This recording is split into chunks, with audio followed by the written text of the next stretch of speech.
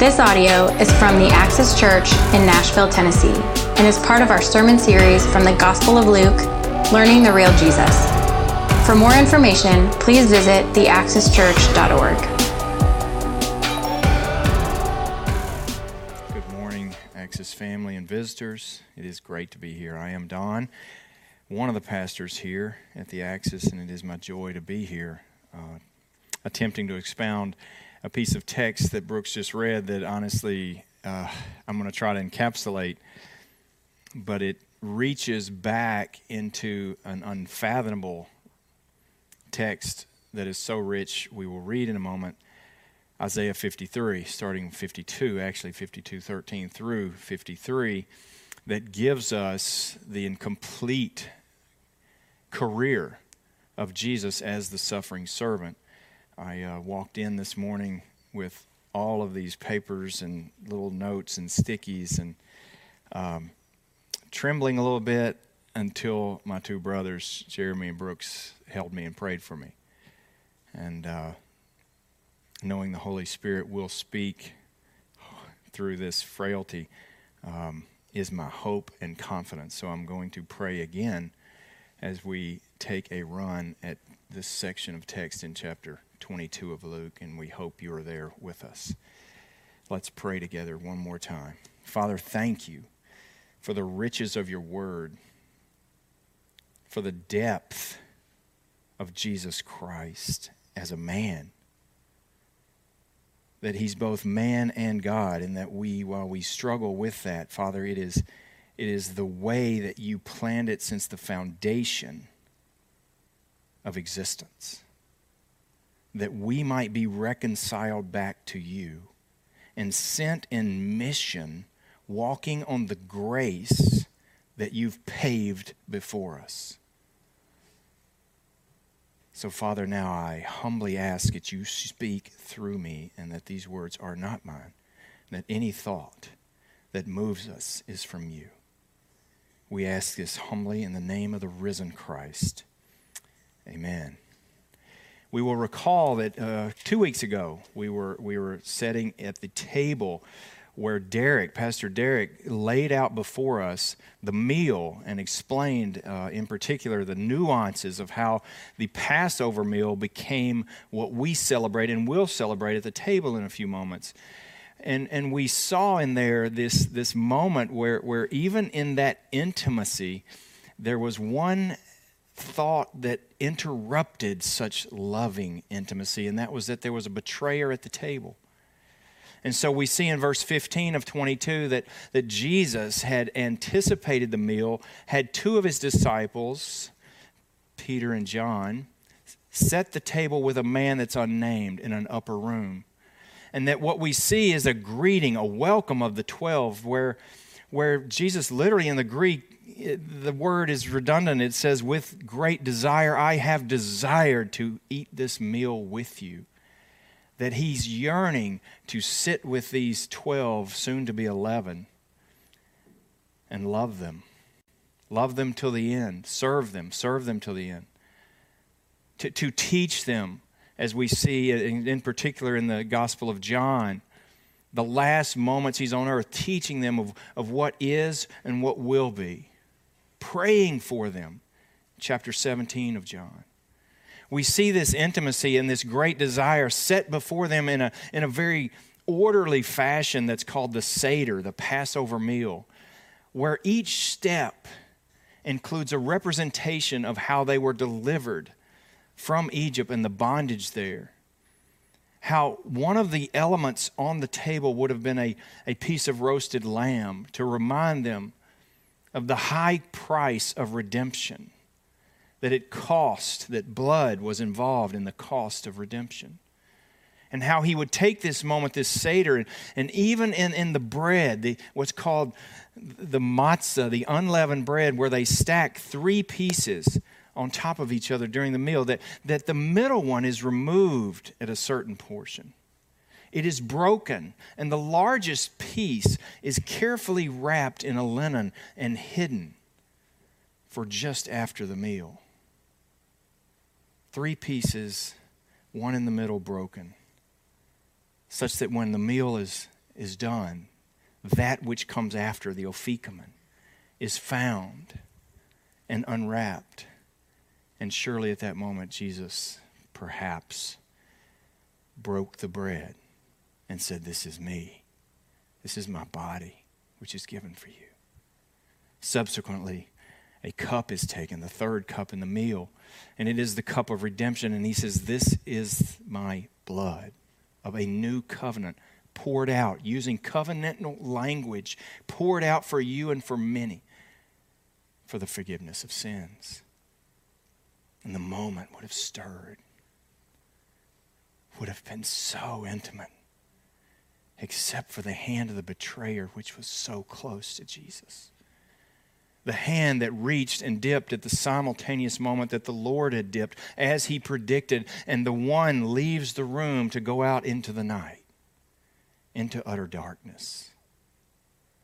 And surely we would want the intimacy to be regained of this stage meal that represented so much and now would represent for the next millennium until he comes again. A memorial of who he is, the Passover Lamb himself. And yet, besides betrayal, as Brooks carefully walked us through, a dispute arises. Surely I'm not the one who's going to betray him because I am so good. And a test of greatness among them breaks out in this most intimate setting that Jesus has earnestly desired to eat with them. We go from betrayal to a dispute. Who is the greatest? I can only see what Brooks told us, that James and John actually had their mother ask for seats right and left for them, that they also, on the road to Jericho in Mark 10, began to also lobby for their own self-position. We begin to see that perhaps they are now lobbying again, and perhaps Peter even speaks up. Well, I'm always listed first. I speak first. I've walked on the water. Surely it is me. Or Levi, I gave up so much power and wealth as a tax collector. It's got to be me. Or Andrew that says, Peter, I saw him before you. Almost, and it's not funny, but I picture shotgun rules. I saw him first. And suddenly, Jesus carefully and gracefully teaches them what servanthood leadership looks like. That is the norm and the ethic of the kingdom, to be a servant, to be the lowliest. That he himself in the meal had just washed their feet, and perhaps the dampness is still on there whereas they dispute who is the greatest, and he still teaches with such grace. Such grace that he pictures the future and their positions and their roles as judging the 12 tribes of Israel. Again, as Brooks expounded last week. Into that scene, we now see debate and betrayal. We see these jockeying for positions, and suddenly we're about to see testing, denial, abandonment, and honestly, hostility and chaos from the world that surrounds them. All of this set in this small upper room, and a meal that Jesus wanted to eat with them so desperately. And when we see this occurring, we can almost feel this moment where Brooks stopped last week of telling them of the thrones judging the 12 tribes of Israel, and a hush comes over the room. But certainly, in my mind, because I am often picturing myself there saying, well, I want the chief seat. I want to be the chief justice then. I still want to be the greatest. Let me and my talents take hold here, Jesus. I can do this. When a name is spoken twice to penetrate the silence. Simon, Simon, behold, look, pay attention. Jesus uses his pre-call name, not Peter the rock, the stable one, but Simon, the old person. Listen to yourself. Simon, Simon, behold, Satan has demanded to shake you, literally, to have you, shake you, that he might sift you like wheat. Having grabbed that attention, the word there demanded or begged or demanded permission is only used here in the whole text. But a first century Greek writing explains it. It's a compound, exeito, that says, beg one to come out from. To literally, in some instances in the writings, to take one who is under protected care and take them away for punishment. What Satan desires here is to ruin the disciples. The you here that Satan has demanded you is plural. He has demanded you all. Though he is pointedly talking to Simon, he now includes them all. Simon, Simon, Satan has demanded you all to sift you like wheat, to bring you out of a protected care. And certainly we begin to step back and say, now this meal seems to be falling apart. This meal seems to be coming unglued by the very things of the world, such as power, desire for betrayal and money, denial itself and abandonment, which has been predicted, and utter chaos, as we see Jesus now take that self-promotion and try to bring it back into focus, saying he's desired to sift you as wheat. And I stand there, a spectator in this room, and say, what does it mean to be sifted like wheat? And we only find two places where we can perhaps go for some help in the text. And one is Amos 9:9, where the faithful are sifted, literal language, sifted like wheat, where a sieve, a metal object where things can fall through but the kernels stay, are violently shaken, loosening the dirt particles and anything else, small pebbles falling to the ground. And yet, even in Amos 9:9, a text about most of Israel being taken away in exile, the faithful are held in the sieve, even though shaken. The other place that comes to my mind as I watch this scene is Job.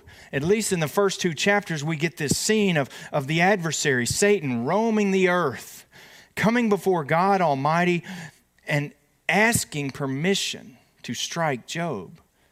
And in there, we begin to see some glimpse of similarity where Satan says to God, just take the things away, the blessings that Job has, and he will curse you. And we see that God allows that within boundaries. Take this, but not this. We see who is in ultimate control.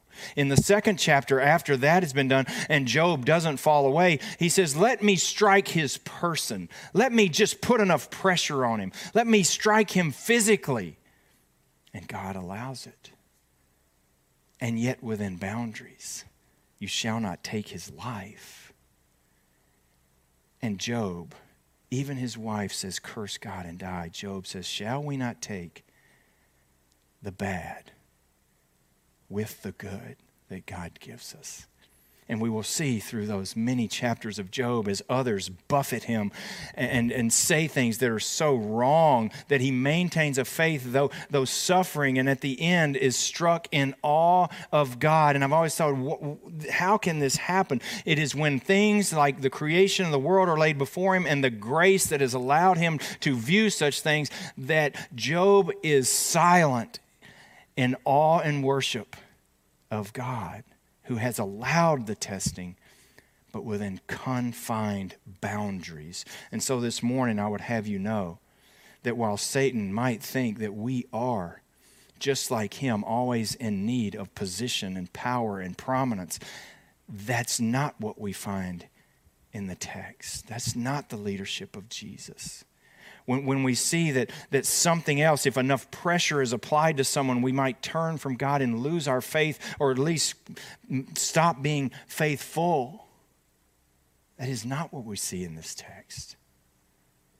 And it's not on their own accord that this occurs.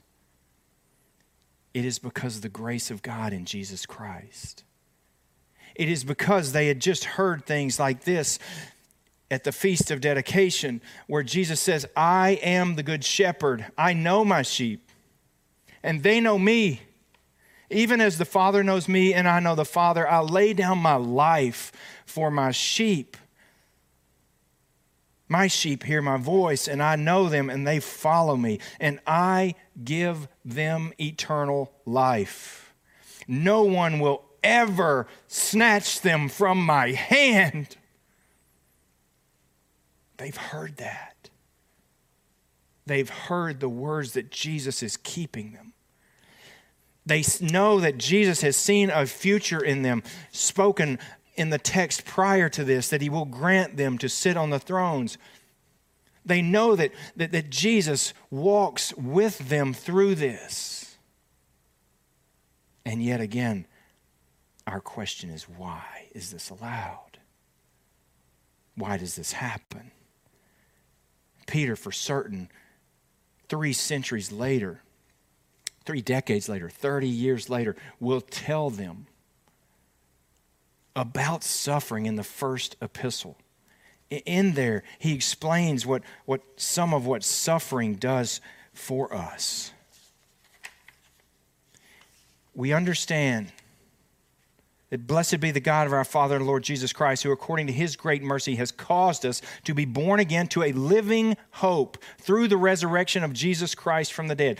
Post-resurrection confidence in testing.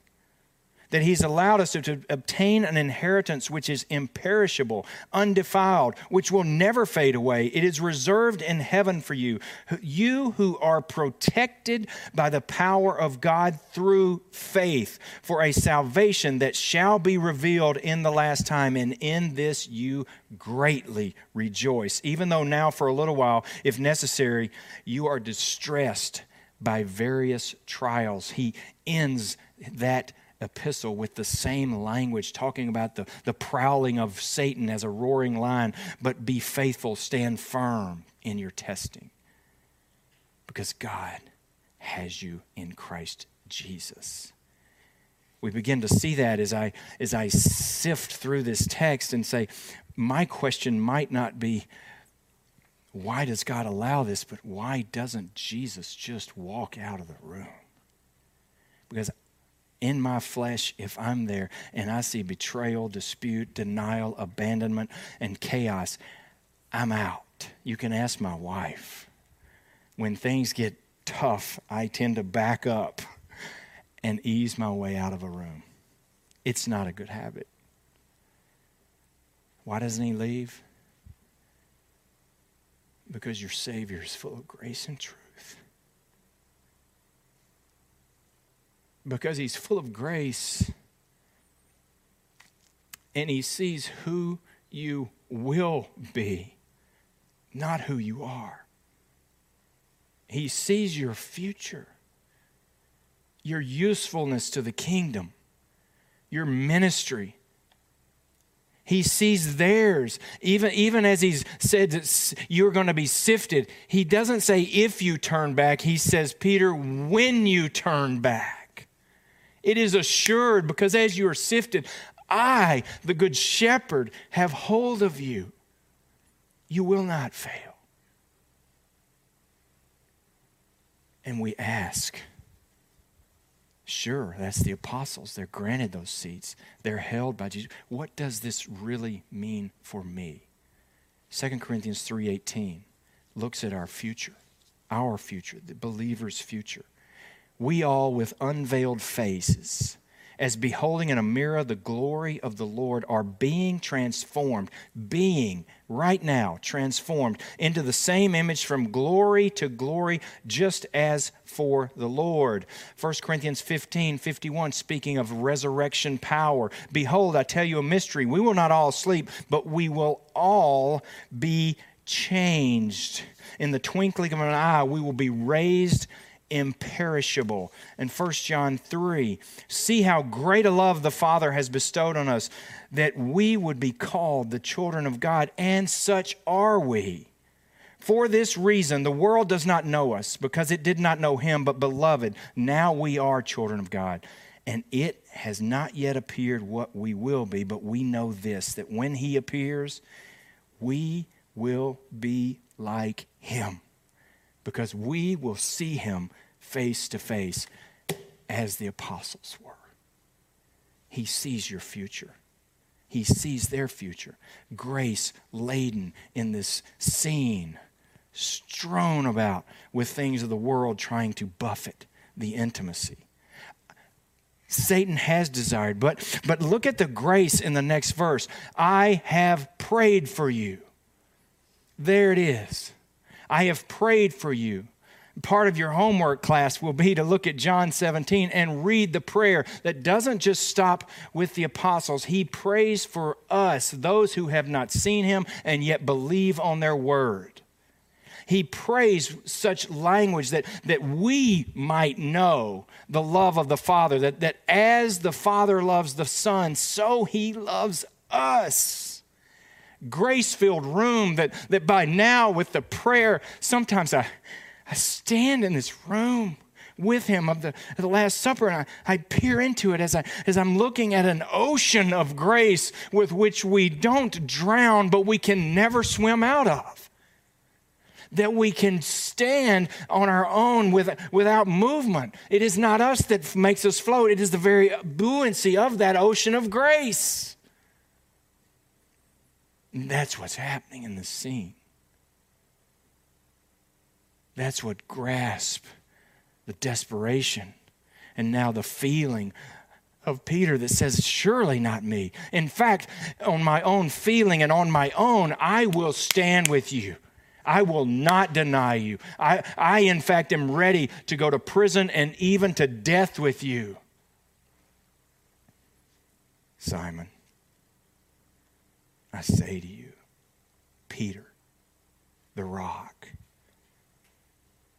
the rooster will not crow until you have denied me 3 times, even that you know me. If your eyes will glance just down the page, the last denial occurs in verse 61.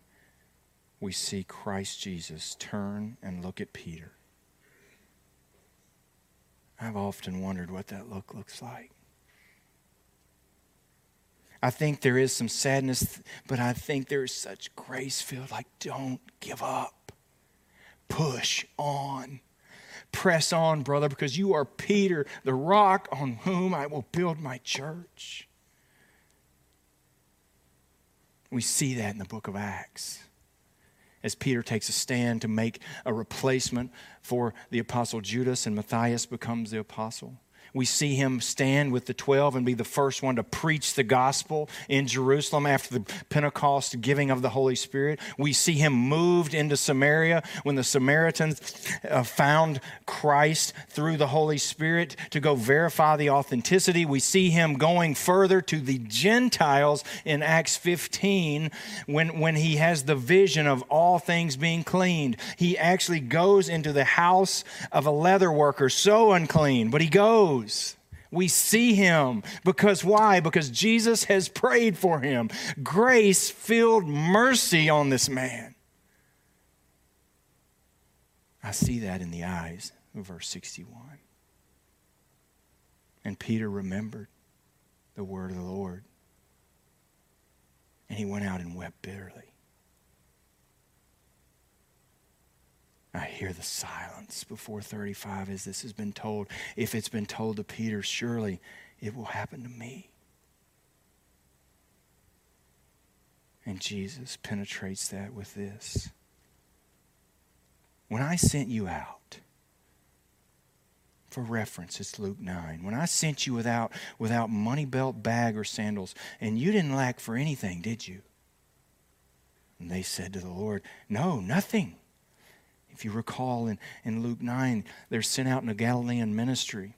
And they take nothing with them, no extra stuff, only their person. And they're to live on the hospitality of the surrounding neighborhoods. And if anything happens that rejects them, they just simply, in gesture, shake the dust off their feet and they move on. And all seems to be well. But you must catch the next emphatic 2 words. But now, things are going to be different.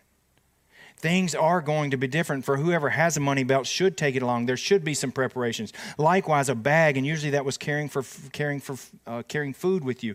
Whoever then has a sword, doesn't have a sword, is to sell his outer garment and buy one. Now, they will not understand that in a moment, and neither do I when I read this text. I'm like, yes, I'll go get a gun. I'll do whatever. I'll do whatever you say to arm myself. That's not the way the kingdom is going to be taken. We know that.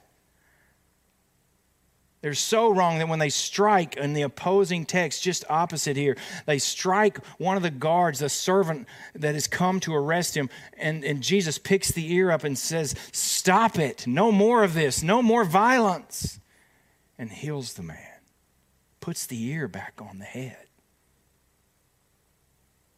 So what is he talking about? He's talking about post-resurrection life of the believing world who pushes into it with the gospel of grace. There will be hostility. There will be things that you have to be prepared for. That even the outer garment, which buffets the weather, the sun by day and the cold by night, which is miserable if you've ever been in a real hot or cold place without the correct garments. And he says, this is nothing compared to that. What's coming, you'll need a sword, metaphorically.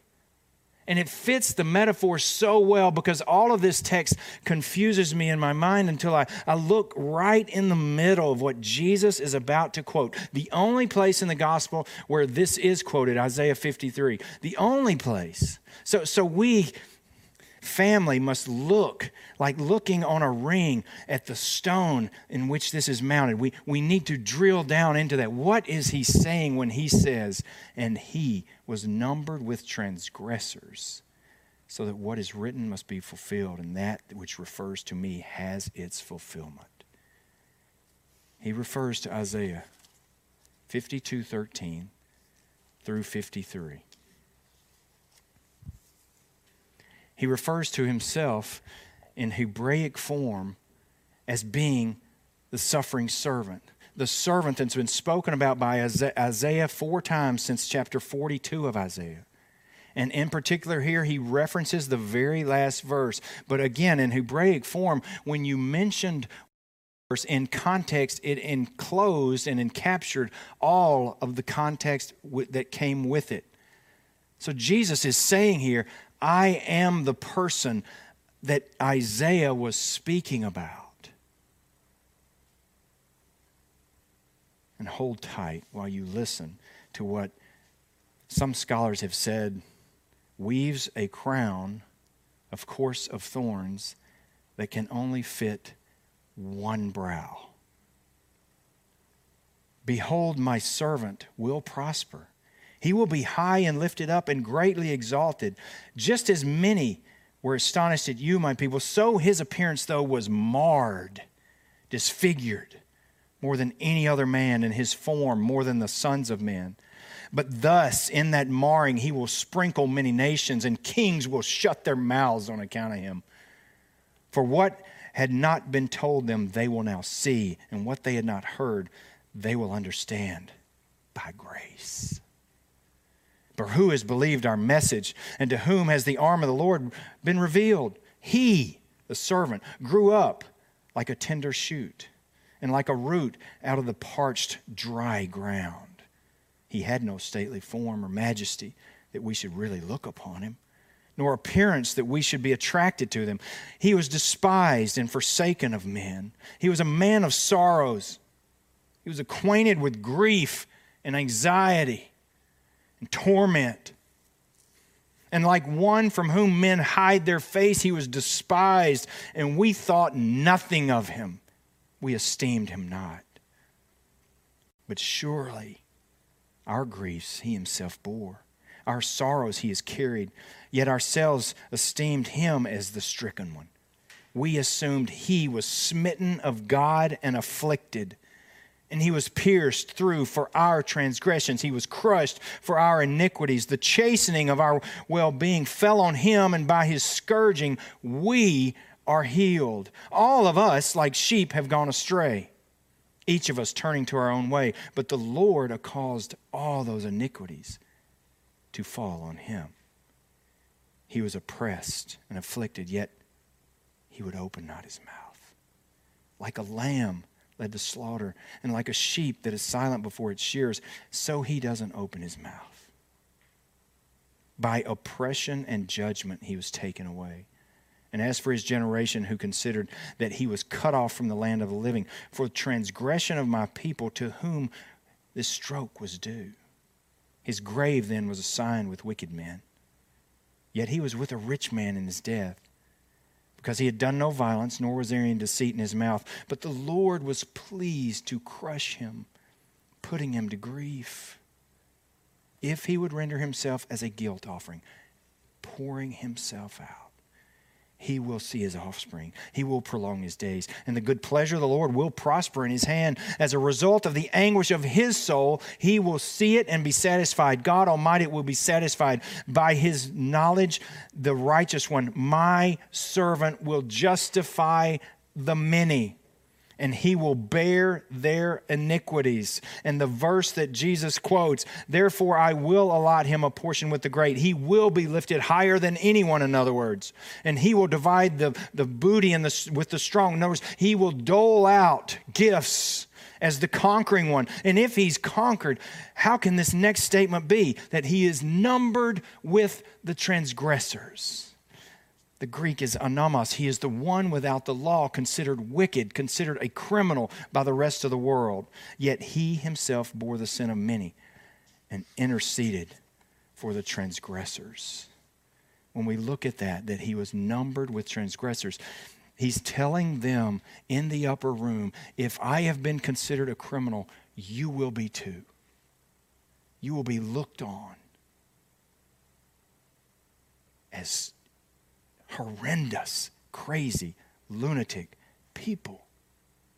And they will want to put you away.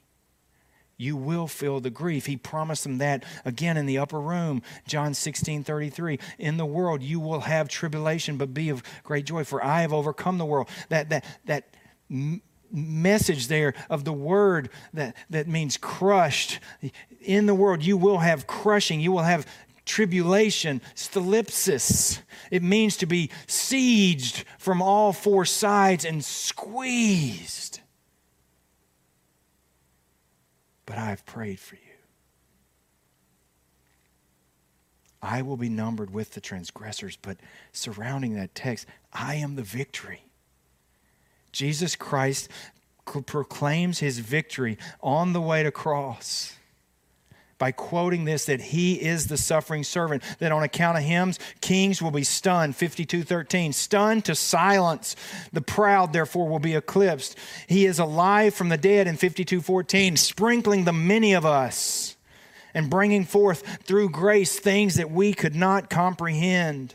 He executes God's plan completely, and he's telling them this in the upper room. Returning to Luke 22 as we close. If he's given them this sort of message, this moment where they've been through so many emotions and so many needs so quickly, they've wanted prominent positions. They've wanted to be the one who sticks close enough to even go to prison or to death. They've wanted all these things that the world might have given them. But what I think he's now given them is what will carry them through the rest of their days. A view of radical grace. Undeserved merit. That the suffering servant will lay his life down for every sin they had committed or will commit.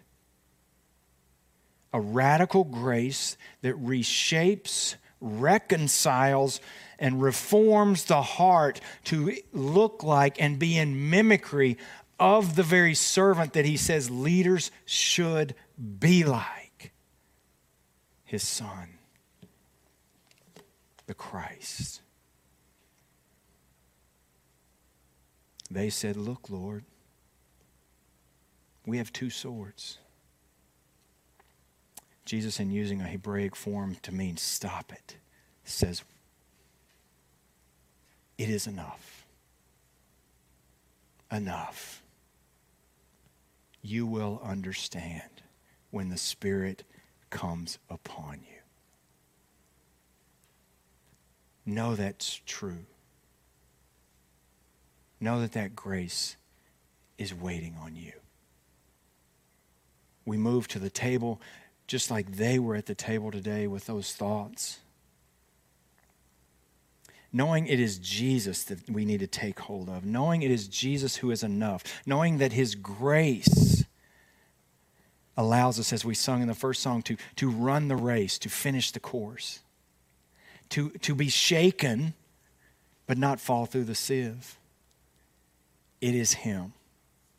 It is him who on this very night turned this meal into this memorial which we now share in great remembrance of all he has done.